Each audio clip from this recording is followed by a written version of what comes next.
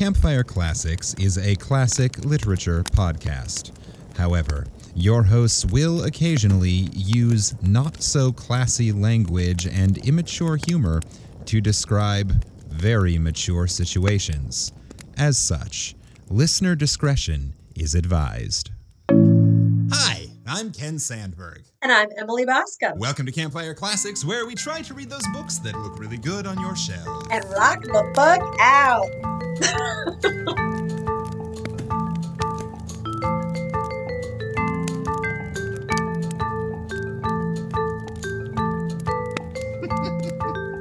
Sorry, I got vulgar.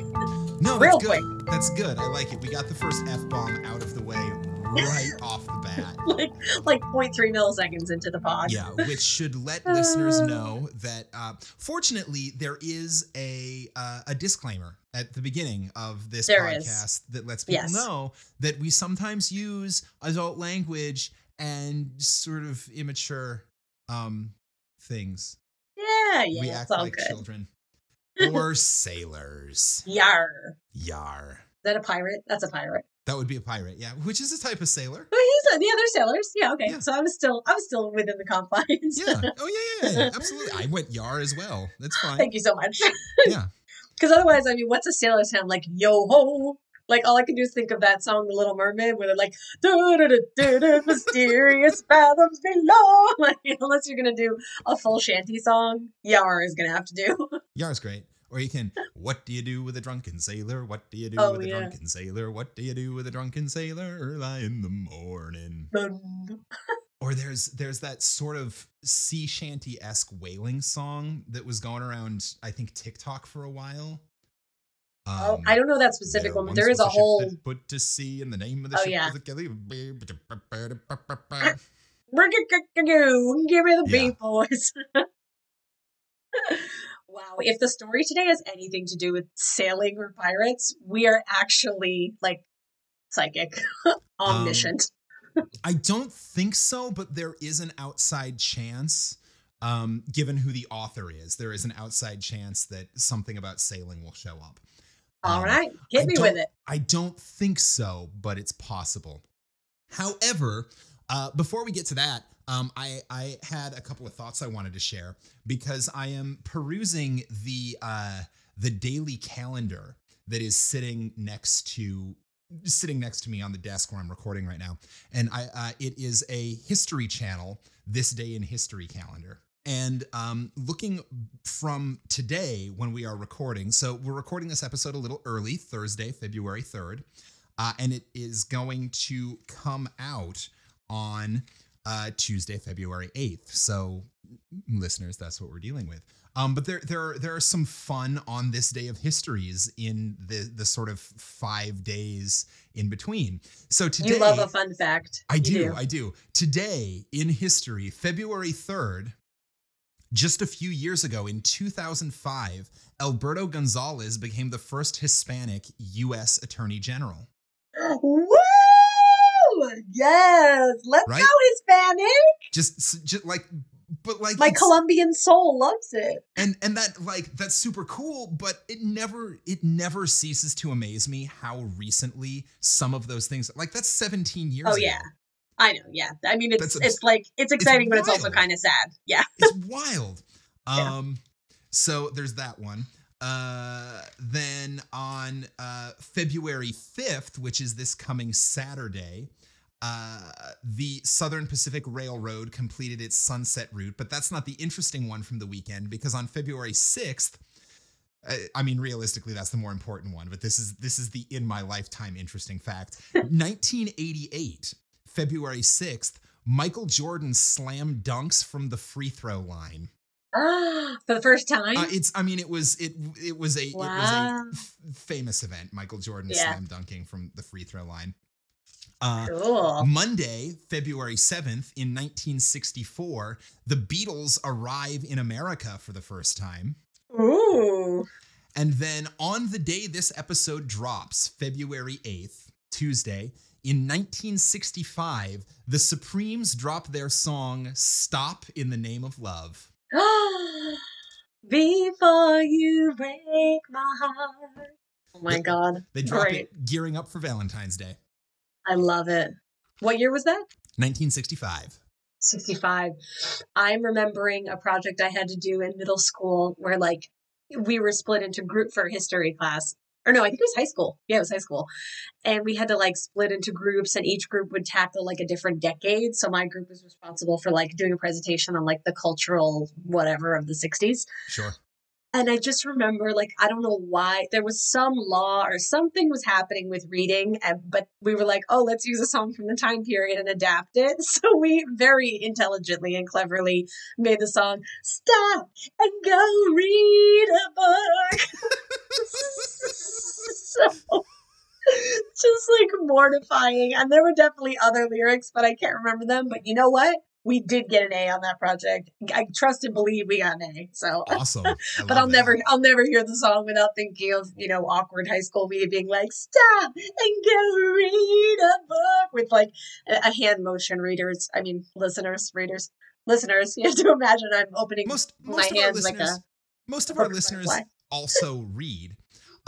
Also, for the record, Stop and Go Read a Book could be the theme song to this podcast. You're right. Wait a minute. Ding, ding, ding. Should we record this? We can't get like dogged for copyright infringement if we change the lyrics, right? Probably still good. Yeah. Unless we can find a way to make it a parody or analysis of the original song. Yeah. Fair use. It is a parody. Like, come on, Supremes, you have enough money. Just let us do it. Fair use doesn't cover just stealing the music and rewriting the lyrics. It's like you need to be making some sort of parody, social commentary, something or other. Yeah. That shit. Believe me, I did a boatload of research on this, like close to 2 years ago when we were first getting this podcast up and running. Because I bet you wanted to cover all sorts of songs. Well, songs, but also like the same applies for books and stories that we might want to read. Like it has to be public domain or fair use. And what we are doing is not fair use. Although I suppose if we analyzed it a little bit more, it could fall under fair use. Yeah. All right, well, I don't want to go to jail, so cut that whole story. The world will never know how cute and dorky I was in high school. I'm pretty sure the statute of limitations is up on that particular misdemeanor. Okay, good. I have a spotless record, okay? I can't go to jail. Yeah. But also before we move on to the thing that we really do, because I just really love stretching this opening bit out.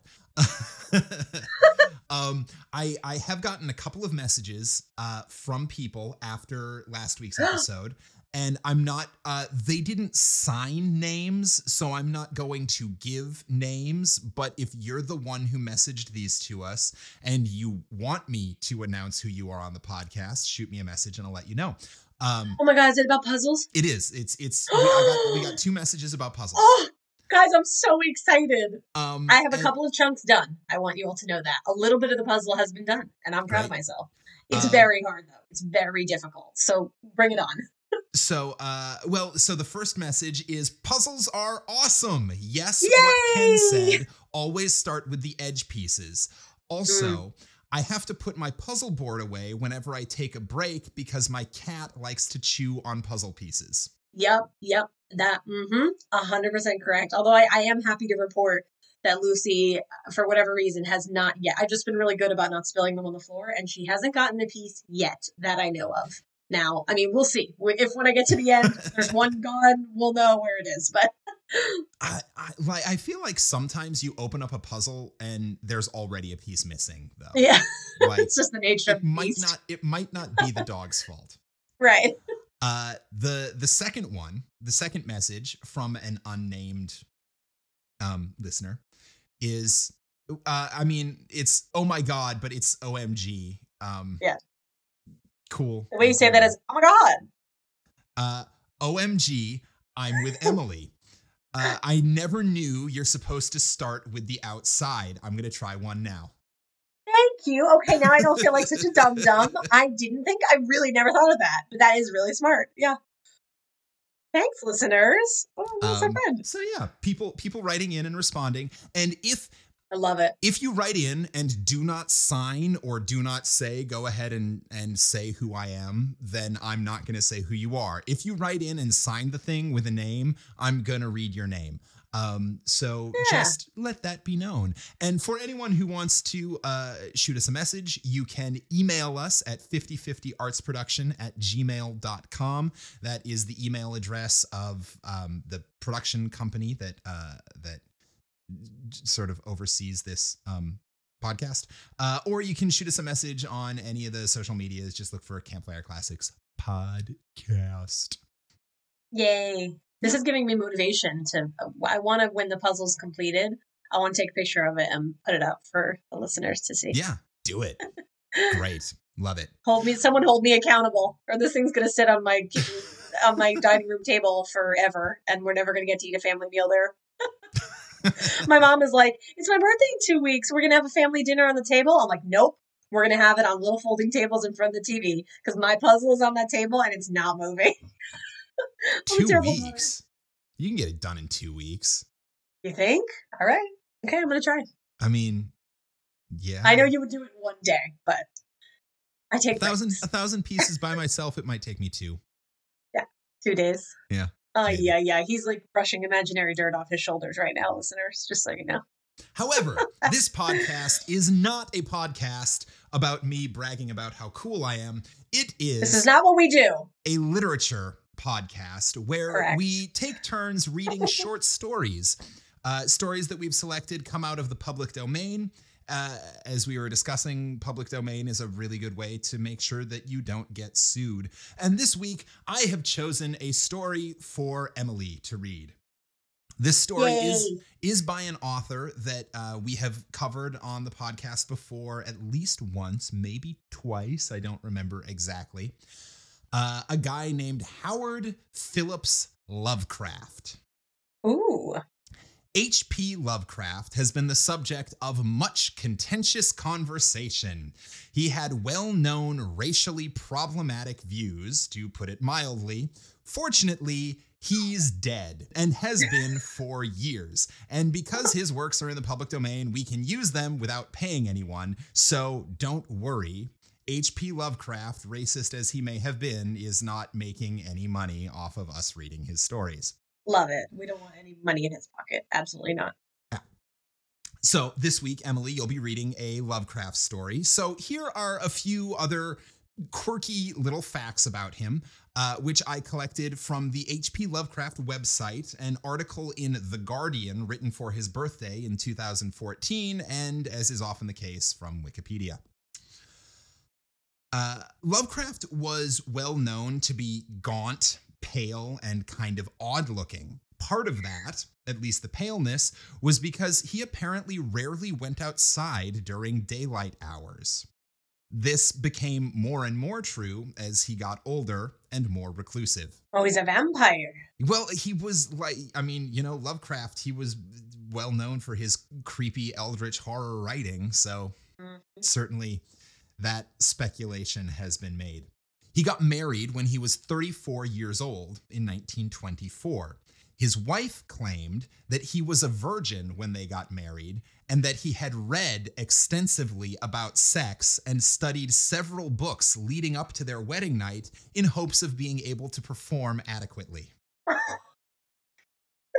So sad.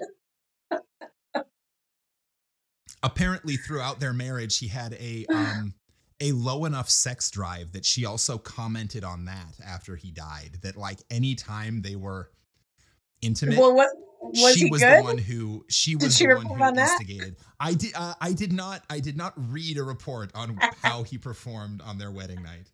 Apparently, she was willing to say a lot, but she wasn't going to go that far. Oh my God! She didn't detail inches. Well, that's what you get when you're racist. You get all your tea spilled for everybody. Too bad, buddy. That's karma. His parents both went to Butler Hospital Mental Institute separately, where they both died separately, 21 years apart. No one is certain exactly what they suffered from, since the records of their admission were destroyed in a fire at the hospital. That's suspicious. That is... Mm-mm. Right? Oh, God. Especially given what he wrote about. Yeah. He attempted as a young man repeatedly to join the military, but his mother stopped him at every turn. He once claimed she threatened to do anything, legal or otherwise, to prove that he was unfit for service. Oh, shit. He claimed to have been an atheist from a young age. When he learned that Santa Claus wasn't real at 5 years old, he began questioning whether or not God was also a myth. Honestly, that's pretty valid. That is. That's a real, like, world-rocking revelation there. He was a lifelong teetotaler, which means he never drank. And he was a huge supporter of prohibition when it happened. Square. And he died of cancer relatively young. I think he was 47, and was buried in a family plot. But his fans decided he should have something grander, so he had a headstone memorial built for him later, but that's not where his body is. It's like a separate headstone where his body isn't, which became kind of funny when a truly rabid fan decided to try to dig up his corpse, but gave up when she couldn't find a body under his tombstone. I love that idea. Just digging in vain for like 8 hours, and you've gone well below 6 feet under, and there's no person there. And with that, let's read a story. This week, you'll be reading the 1920 short story, The Picture in the House. Ooh. Let's start this fire.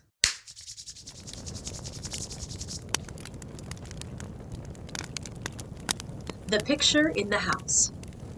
Searchers after horror haunt strange, far places. For them are the catacombs of Ptolemaeus and the carven mausolea of the nightmare countries. They climb to the moonlit towers of ruined Rhine castles and falter down black cobweb steps beneath the scattered stones of forgotten cities in Asia. The haunted wood and the desolate mountain are their shrines, and they linger around the sinister monoliths on uninhabited islands. But the true epicure in the terrible, to whom a new thrill of unutterable ghastliness is the chief end and justification of existence, esteems most of all the ancient lonely farmhouses of backwoods New England. For there...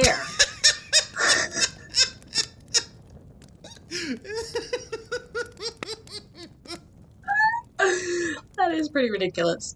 For there... Yeah, I get it. There's lots of creepy stuff in graveyards and in ruined cities across Europe and Asia. Yeah. And you can find hauntings in German castles and all through Greece. But you want to see the really fucked up shit? Go to Massachusetts. New England. Yeah. Exactly. Yeah, damn. Drag New England, okay? For there, the dark elements of strength, solitude, grotesqueness, and ignorance combine to form the perfection of the hideous. Oh, snap! Yo, sorry, Boston. Okay. Listen, I was about to say, like, I'm hearing in the distance a horde of angry Bostonians just, like, coming for this author. What the fuck you say about my town? H.P. Lovecraft coming for Boston. Woo! To be fair, he's in New England, but, I mean, Boston's in New England. No, I know, I'm just saying it could be other places in New England, but it's funny to think about angry Bostonians. Yeah. Well, like, New England... You know, that's the Patriots. Oh, yeah. Who are based out of Boston. Oh, I went to college. Any day that they were playing, that the Sox were playing at Fenway, it was absolute chaos. Absolute Dionysian madness in the streets. Okay. Most horrible of all sights are the little unpainted wooden houses, remote from traveled ways, usually squatted upon some damp grassy slope, or leaning against some gigantic outcropping of rock. 200 years and more they have leaned or squatted there, while the vines have crawled and the trees have swelled and spread. What's this dude's deal? That sounds super cute. I know. Like, I want a vacation I'm like, I want to there. go to there. Right?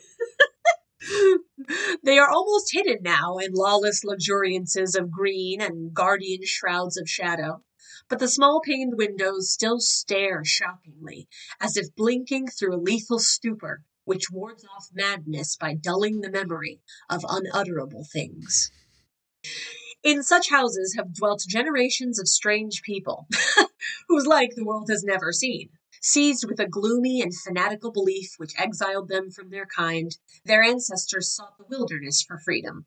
There, the scions of a conquering race indeed flourished free from the restrictions of their fellows, but cowered in an appalling slavery to the dismal phantasms of their own minds. Oh, is he talking about, like, witchcraft and stuff? I'm not sure. I feel like right? Like the paragraph like you talk will about the continue Puritans, to like, explain, but yeah, I think it's about the Puritan you're right. pilgrims who showed up Right. and went away from the rest of the Right. I mean, what did he But call then they them? found scarier stuff there. Yeah. The conquering race. There we go. Went away from the rest of the conquering race. Yeah. And went to live in the woods Right. and got weird. Oh my God, yeah. Yeah, it got weird. Duh, I see it right now. Divorced from the enlightenment of civilization, the strengths of these Puritans, there we go, turned into singular chant. Maybe I should just read it and not wonder aloud. It's hard not to. It is amazing to me how often on this podcast we stop to question what that line meant or what the fuck is going on, and half a sentence later we have the answer. Like, just fucking read. Right. It's like don't yell at me. it's like watching a movie with that friend who hasn't seen the movie yet and wants to know that everything is going to be okay, and they're like, "Hey, who is that? Wait, is he going to die? Hey, who's that person? Yeah. Wait, just watch the fucking movie." Oh, that is my mother. That person is my mother. Okay. Divorced from the enlightenment of civilization, the strength of these Puritans turned into singular channels, and in their isolation, morbid self-repression, and struggle for life with relentless nature, there came to them dark furtive traits from the prehistoric depths of their cold northern heritage. By necessity practical and by philosophy stern, these folks were not beautiful in their sins. Erring as all mortals must, they were forced by their rigid code to seek concealment above all else, so that they came to use less and less taste in what they concealed. Only the silent, sleepy, staring houses in the backwoods can tell all that has lain hidden since the early days, and they are not communicative, being loath to shake off the drowsiness which helps them forget. Sometimes one feels that it would be merciful to tear down these houses, for they must often dream. Oh, poor houses. It's so sad. If these walls could talk, they would scream in horror. Right, basically. It was to a time-battered edifice of this description that I was driven one afternoon in November, 1896, by a rain of such chilling copiousness that any shelter was preferable to exposure. I had been traveling for some time amongst the people of the Miskatonic Valley in quest of certain genealogical data, and from the remote, devious, and problematical nature of my course, had deemed it convenient to employ a bicycle despite the lateness of the season. Just biking out in Massachusetts. So I'm riding my bike along the river riding valley. my bike. Yeah, in the winter. Now I found myself upon an apparently abandoned road, which I had chosen as the shortest cut to Arkham, overtaken by the storm at a point far from any town, and confronted with no refuge save the antique and repellent wooden building, which blinked with bleared windows, leafless elms, near the foot of a rocky hill. Distant though it is from the remnant of a road, this house nonetheless impressed me unfavorably the very moment I espied it.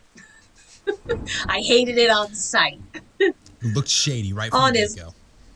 Oh my God, he takes it so personal. Honest, wholesome structures do not stare at travelers so slyly and hauntingly. My God. And in my genealogical researches, I had encountered legends of a century before which biased me against places of this kind. Yet the force of the elements was such as to overcome my scruples, and I did not hesitate to wheel my machine up the weedy rise to the closed door which seemed at once so suggestive and secretive. Ooh. Spookular. I had somehow taken it for granted that the house was abandoned, yet as I approached it, I was not so sure, for though the walls were indeed overgrown with weeds, they seemed to retain their nature a little too well to argue complete desertion. Therefore, instead of trying the door, I knocked, feeling as I did so a trepidation I can scarcely explain. As I waited on the rough, mossy rock that served as a doorstep, I glanced at the neighboring windows and the panes of the transom above me, and noticed that although old, rattling, and almost opaque with dirt, they were not broken. The building, then, must still be inhabited, despite its isolation and general neglect. However, my rapping evoked no response, so after repeating the summons, I tried the rusty latch and found the door unfastened. This is the part where I start yelling at the movie screen, "Don't go in there! Right? Don't go in there!"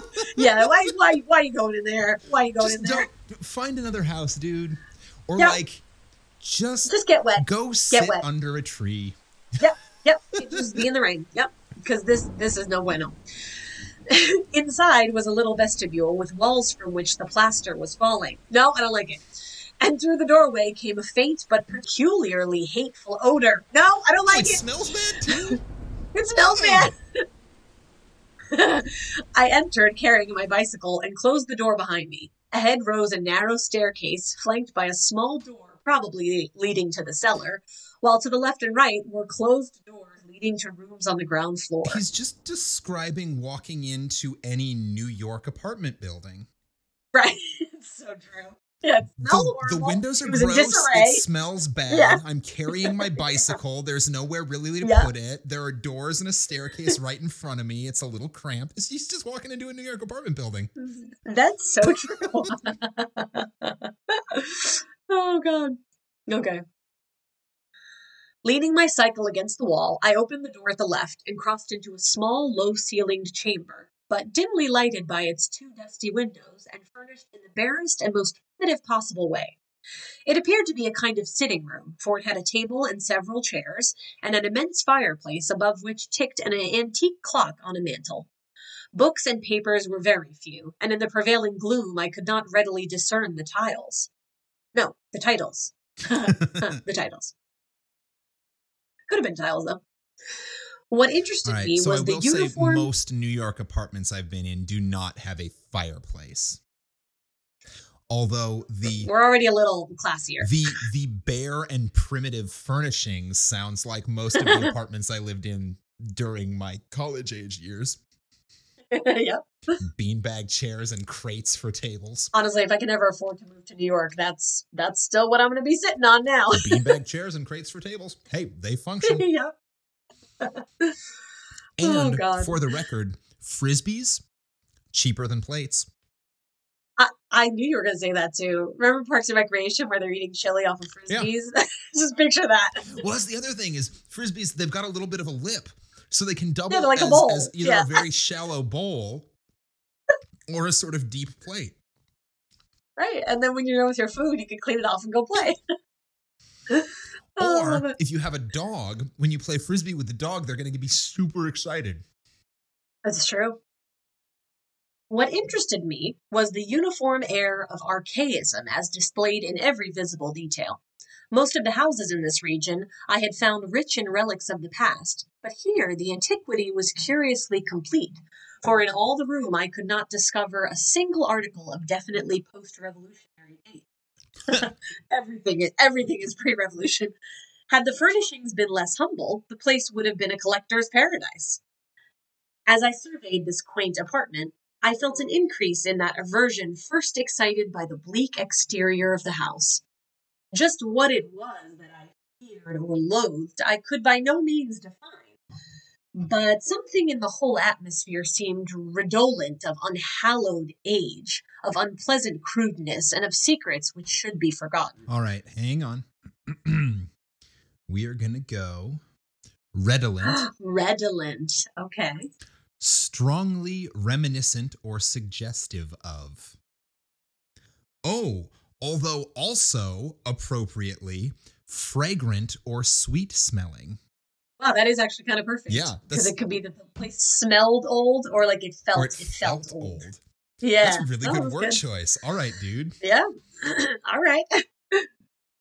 I felt disinclined to sit down and wandered about examining the various articles I had noticed. The first object of my curiosity was a book of medium size lying upon the table and presenting such an antediluvian aspect that I marveled. That was an SAT word. I remember learning that word. Antediluvian? Yep. Do you remember what it meant? No, I just remember learning it, but no, I don't know what it means. Antediluvian. I remember Hang on. I just know that I know that I knew it at one point in my life. I'm going to try to put it together. Feeling? Antediluvian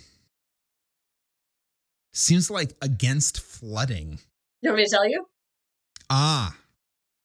Yes, before the flood. Belonging to a time before the biblical flood.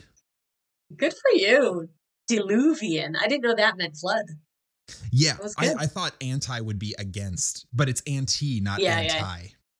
Antediluvian, yeah. A-N-T-E, not A-N-T-I. Yeah. Well, and also it also says humorous, ridiculously old-fashioned, which also works. Antediluvian, pre-flood. Yep. All right. Yeah. Well, and that's clearly how he's using it. He's not actually trying to say that the stuff in this house is 5,000 years old. Right. He's like, this book was mad old. It's like saying that lady was older than dirt. Yeah, right. She was at least forever. So, the first object of his curiosity is a book lying upon the table and presenting such an antediluvian aspect that I marveled at beholding it outside of a museum or library. It was bound in leather with metal fittings and was in an excellent state of preservation, being altogether an unusual sort of volume to encounter in an abode so lowly. When I opened it to the title page, my wonder grew even greater, for it proved to be nothing less rare than Pigafetta's account of the Congo region, written in Latin from the notes of the sailor Lopex and printed at Frankfurt in 1598. There's a lot going on there. Okay. So it's an account. It's a really old account of the Congo. Right. Okay. I had often heard of this work with its curious illustrations by the brothers Duprat, hence for a moment forgot my uneasiness in my desire to turn the pages before me. The engravings were indeed interesting, drawn wholly from imagination and careless descriptions. Nor would I soon have closed the book had not an exceedingly trivial circumstance upset my tired nerves and revived my sensation of disquiet. What annoyed me was merely the persistent way in which the volume tended to fall open of itself at plate 12. It says XII, and I had to take a second. 12. At plate 12, which represented in detail a butcher's shop of the cannibal Anziques. I experienced some shame in my susceptibility to so slight a thing, but the drawing nevertheless disturbed me, especially in connection with some adjacent passages descriptive of Anzique gastronomy. No, that's fair. You can be freaked out by cannibals. Yeah. I had turned to a neighboring shelf and was examining its meager literary contents, an 18th century Bible, a Pilgrim's Progress of like period, illustrated with grotesque woodcuts and printed by the almanac maker Isaiah Thomas, the rotting bulk of Cotton Mather's Magnalia Christi Americana, and a few other books of evidently equal age. So those are the meager contents. Yeah. Like a Bible and these like old tomes. Bunch of old-ass books. This guy is a snob. When my attention was aroused by the unmistakable sound of walking in the room overhead. I just gotta chill. Well, he did walk into someone's house. I hate this. And started poking around their personal library. Okay. At first, astonished and startled, considering the lack of response to my recent knocking at the door, I immediately afterward concluded that the walker had just awakened from a sound sleep and listened with less surprise as the footsteps sounded on the creaking stairs. I would be so scared. This man is unfazed. It's a very different time though, right? We're looking at 1896 or something like that. 96, yeah. Yeah. When like people just showed up at their neighbor's house. It's true. Strangers would walk around the neighborhood. Like, yeah, that's true. Now, if there's a knock at the door, I go hide behind the couch. Right. Like, fucking, no, like, let me... You don't even call me without texting first, let alone show up at the damn door. It's so true. Yeah, a phone call out of the blue feels so invasive. Yeah. Like, I don't want anyone coming to my home. The tread was heavy, yet seemed to contain a curious quality of cautiousness, a quality which I disliked the more because the tread was heavy. When I had entered the room, I had shut the door behind me. Now, after a moment of silence during which the walker may have been inspecting my bicycle in the hall, I heard a fumbling at the latch and saw the paneled portal door swing open again. In the doorway stood a person of such singular appearance that I should have exclaimed aloud but for the restraints of good breeding. Old, white-bearded, and ragged, my host possessed a countenance and physique which inspired equal wonder and respect. His height could not have been less than 6 feet, and despite a general air of age and poverty, he was stout and powerful in proportion. His face, almost hidden by a long beard which grew high on the cheeks, seemed abnormally ruddy and less wrinkled than one might expect, while over a high forehead fell a shock of white hair, little thinned by the years. His blue eyes, though a trifle bloodshot, seemed inexplicably keen and burning. So it's Santa. It's Santa. It's Santa, yeah. It's Santa. But for his kind of heart, creepy Santa. but creepy, yeah. Wait, didn't you say this author said he'd stop believing in God when he stopped believing in Santa? Yeah. Oh, he's got Santa issues. He's got Santa issues. Okay, let's dive in. But for his horrible unkemptness, the man would have been as distinguished looking as he was impressive. This unkemptness, however, made him offensive despite his face and figure. Of what his clothing consisted I could hardly tell, for it seemed to me no more than a mass of tatters surmounting a pair of high, heavy boots, and his lack of cleanliness surpassed description. There's the smell. Yep. The appearance of this man, and the instinctive fear he inspired, prepared me for something like enmity, so that I almost shuddered with surprise and a sense of uncanny incongruity when he motioned me to a chair and addressed me in a thin, weak voice, full of fawning respect and ingratiating hospitality. His speech was very curious, an extreme form of Yankee dialect I had thought long extinct. Oh boy. And I studied it close. Revenge. Thanks, Ken. And I studied it closely as he sat down opposite me for conversation. All right, here we go. Is Yankee Irish? What's Yankee? What am I doing? Yankee? What No, is it? Yankee is like Massachusetts. Yankee's just like northerner. It's a New England Catch- accent. Okay, got it. Catched in the rain, be ye? He greeted. Glad ye was nigh the house and had the sense to come right in. I calculate I was asleep, else I'd heard ye. I ain't as young as I used to be, and I need a powerful sight of naps nowadays. It's coming off a little Midwestern, but I'm trying. That's all right. Traveling fur. I hain't seen many folks along this road since they took off the Arkham stage. God. He's swinging a little south now. I know. Leave me alone. I replied that I was going to Arkham and apologized for my rude entry into his domicile, whereupon he continued. Glad to see ye, young sir. New faces is scarce around here, and I hain't got much to cheer me up these days. Guess you hail from Boston, don't you? I never been there, but I can tell a town man when I see him. We had one for district schoolmaster in '84, but he quit sudden, and no one ne'er heard on him since. This is amazing. Oh, God. My laughing is just in character because the next sentence is, here the old man lapsed into a kind of chuckle and made no explanation when I questioned him. He seemed to be in aboundingly good humor, yet to possess those eccentricities which one might guess from his grooming. For some time he rambled on with an almost feverish geniality, when it struck me to ask him how he came by so rare a book as Pigafetta's Regnum Congo. The effect of this volume had not left me, and I felt a certain hesitancy in speaking of it, but curiosity overmastered all the vague fears which had steadily accumulated since my first glimpse to the house. He's like, all right, dude, we got to talk about the cannibals. We've got to talk about these cannibals. To my relief, the question did not seem an awkward one, for the old man answered freely and volubly. Oh, that Afriky book. Captain Ebenezer. Afriky.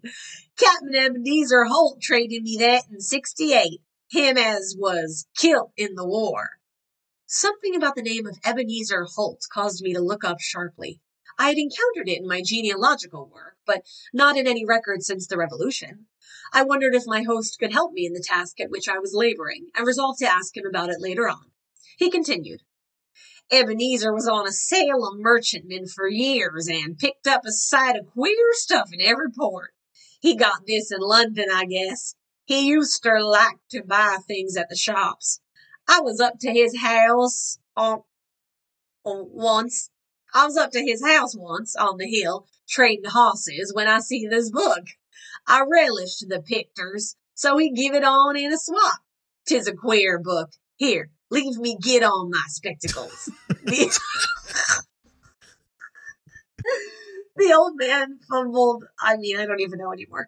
The old man fumbled among his rags, producing a pair of dirty and amazingly antique glasses with small octagonal lenses and steel bows. Bows. Steel bows. Like the glasses arms. Oh, right. I don't wear glasses, sorry. Yes, steel bows. Donning these, he reached for the volume on the table and turned the pages lovingly.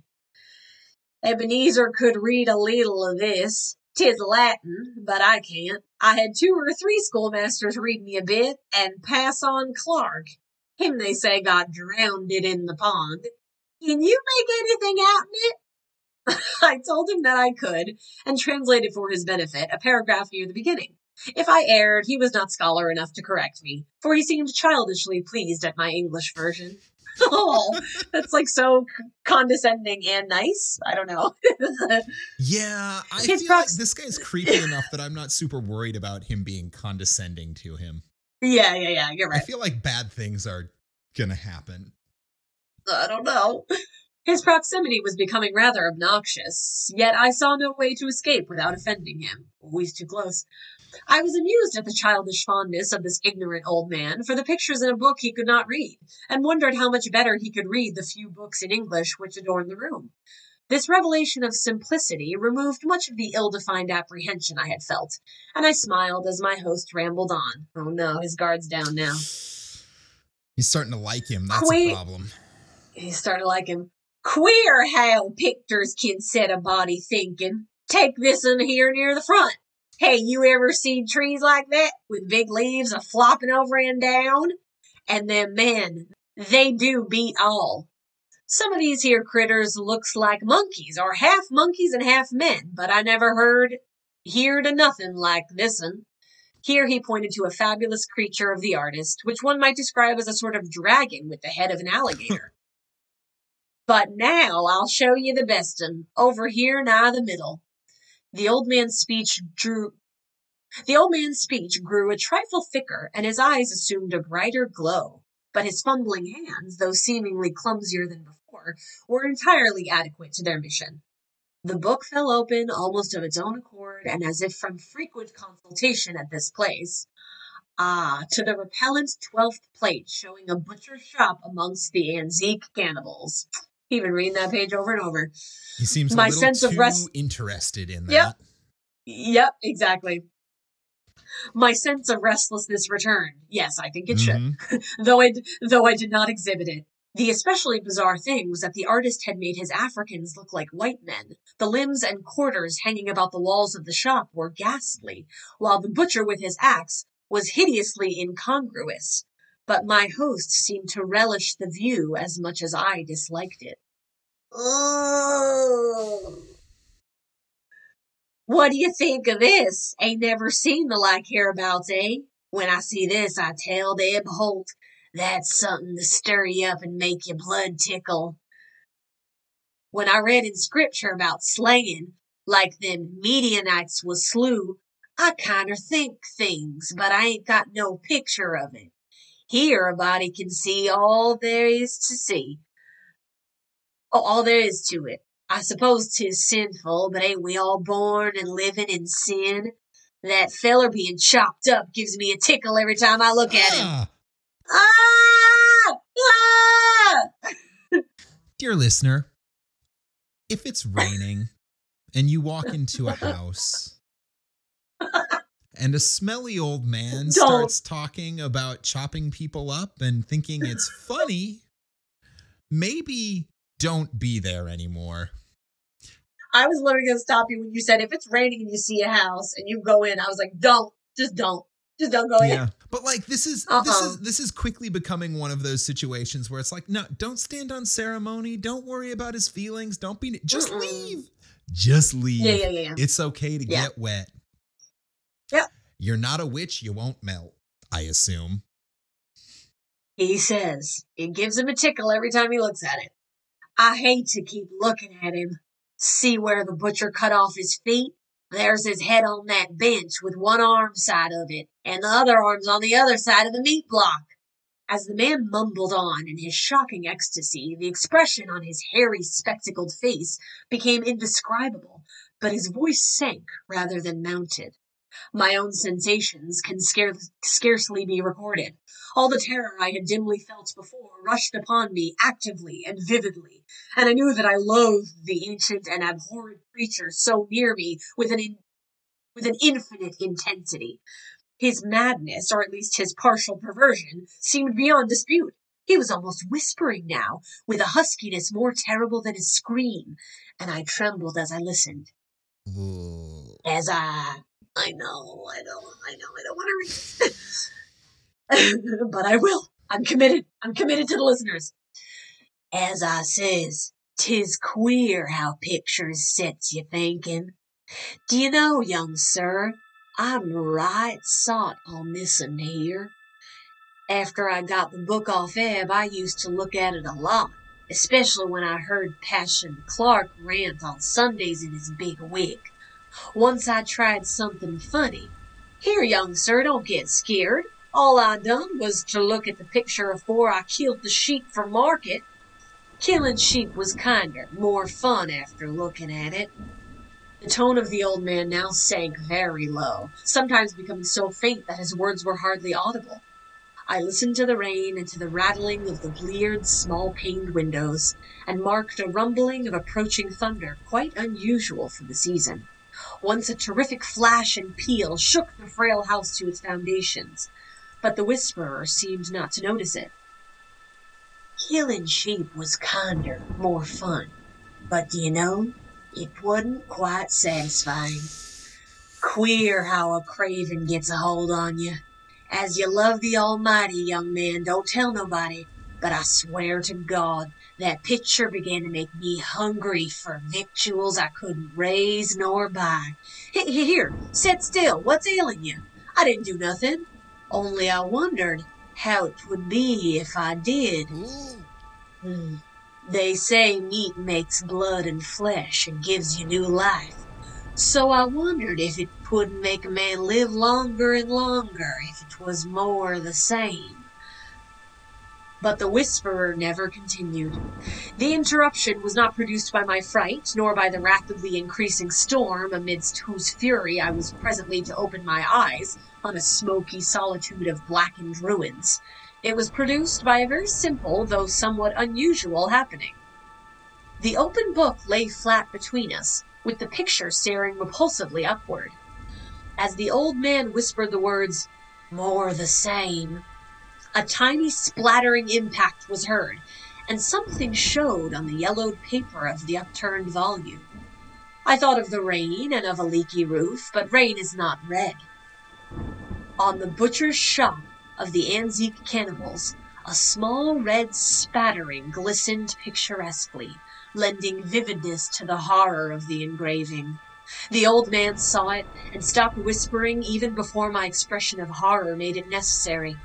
Saw it and glanced quickly toward the floor of the room he had left an hour before.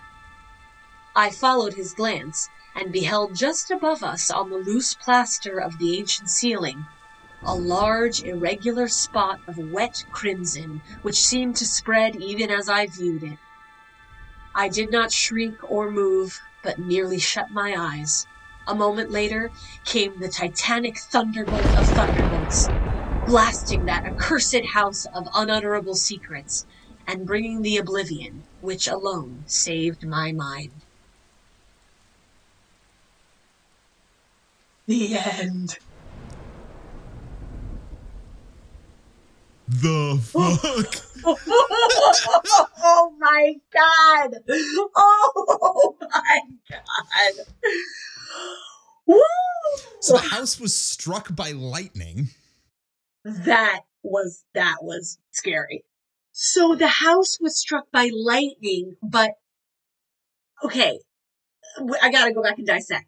It blasted at a cursed house and it brought the oblivion which saved his mind. So did this lightning bolt kill him? Or was this a dream and he woke up?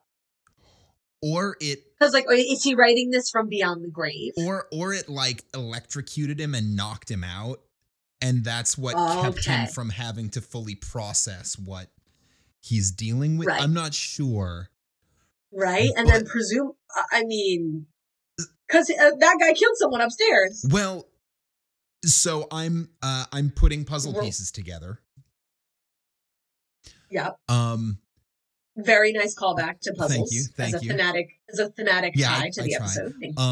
Yeah. This guy, it's 1896 right now. Uh-huh. This guy bought the book from a trader of some kind in the late 1700s. Okay. And since then has been extending his life through cannibalism. Yeah. And the red spot is his most recent victim. Uh-huh. Wow. Spooky. Yeah. Right, because he said when I got the book, it made me think, whoa, wouldn't it, what would happen if and so clearly he's done this a fair amount.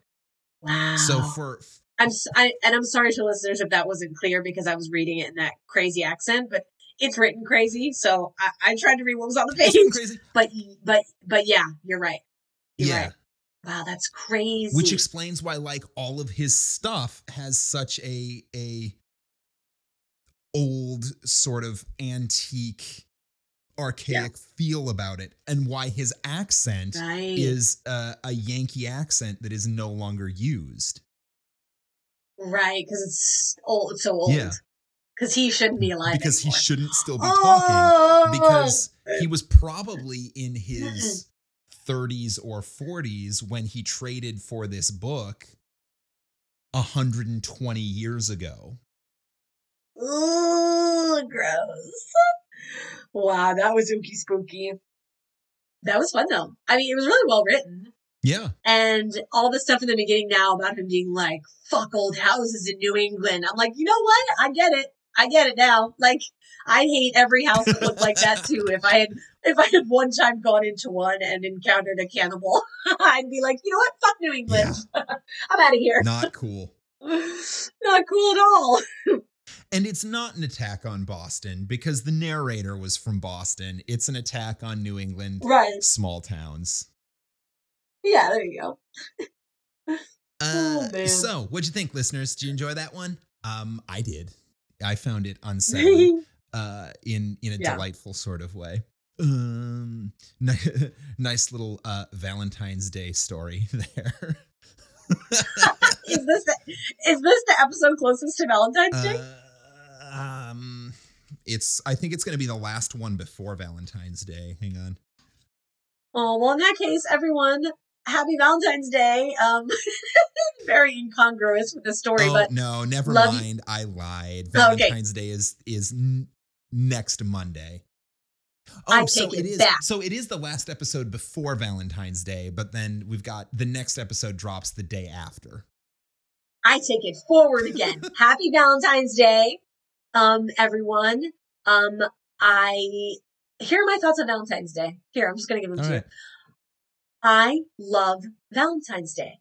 I understand when people are like, oh, it's capitalism. It's just about selling chocolate, whatever. Fine. And I don't love when people put pressure on it to be a romantic holiday. Like, if you're single, you don't have to feel sad on Valentine's Day because Valentine's Day celebrates love in all forms. It doesn't just have to be romantic love. And every Valentine's Day, I buy myself a bag of jelly beans because I love me and me loves jelly beans. So that's what I do. So everyone just like love yourselves and love each other. And who doesn't love a day to celebrate love? It's great. Yeah. and it's all about the imagery is all about hearts. So I suppose in that respect, this story is very appropriate. No. Don't link it. No. Don't.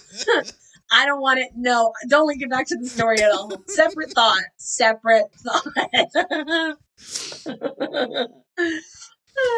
So let us know what you thought about that story. And I suppose what you think about Valentine's Day. Let us know what you think about Valentine's Day. Shoot an email to 5050artsproduction@gmail.com or a message to any of our social media platforms.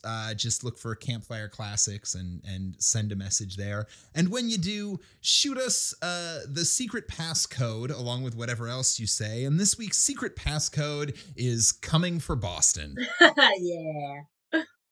I think that's all I got. You got anything else to say before we sign off for the week? No, I love you all. See you next time.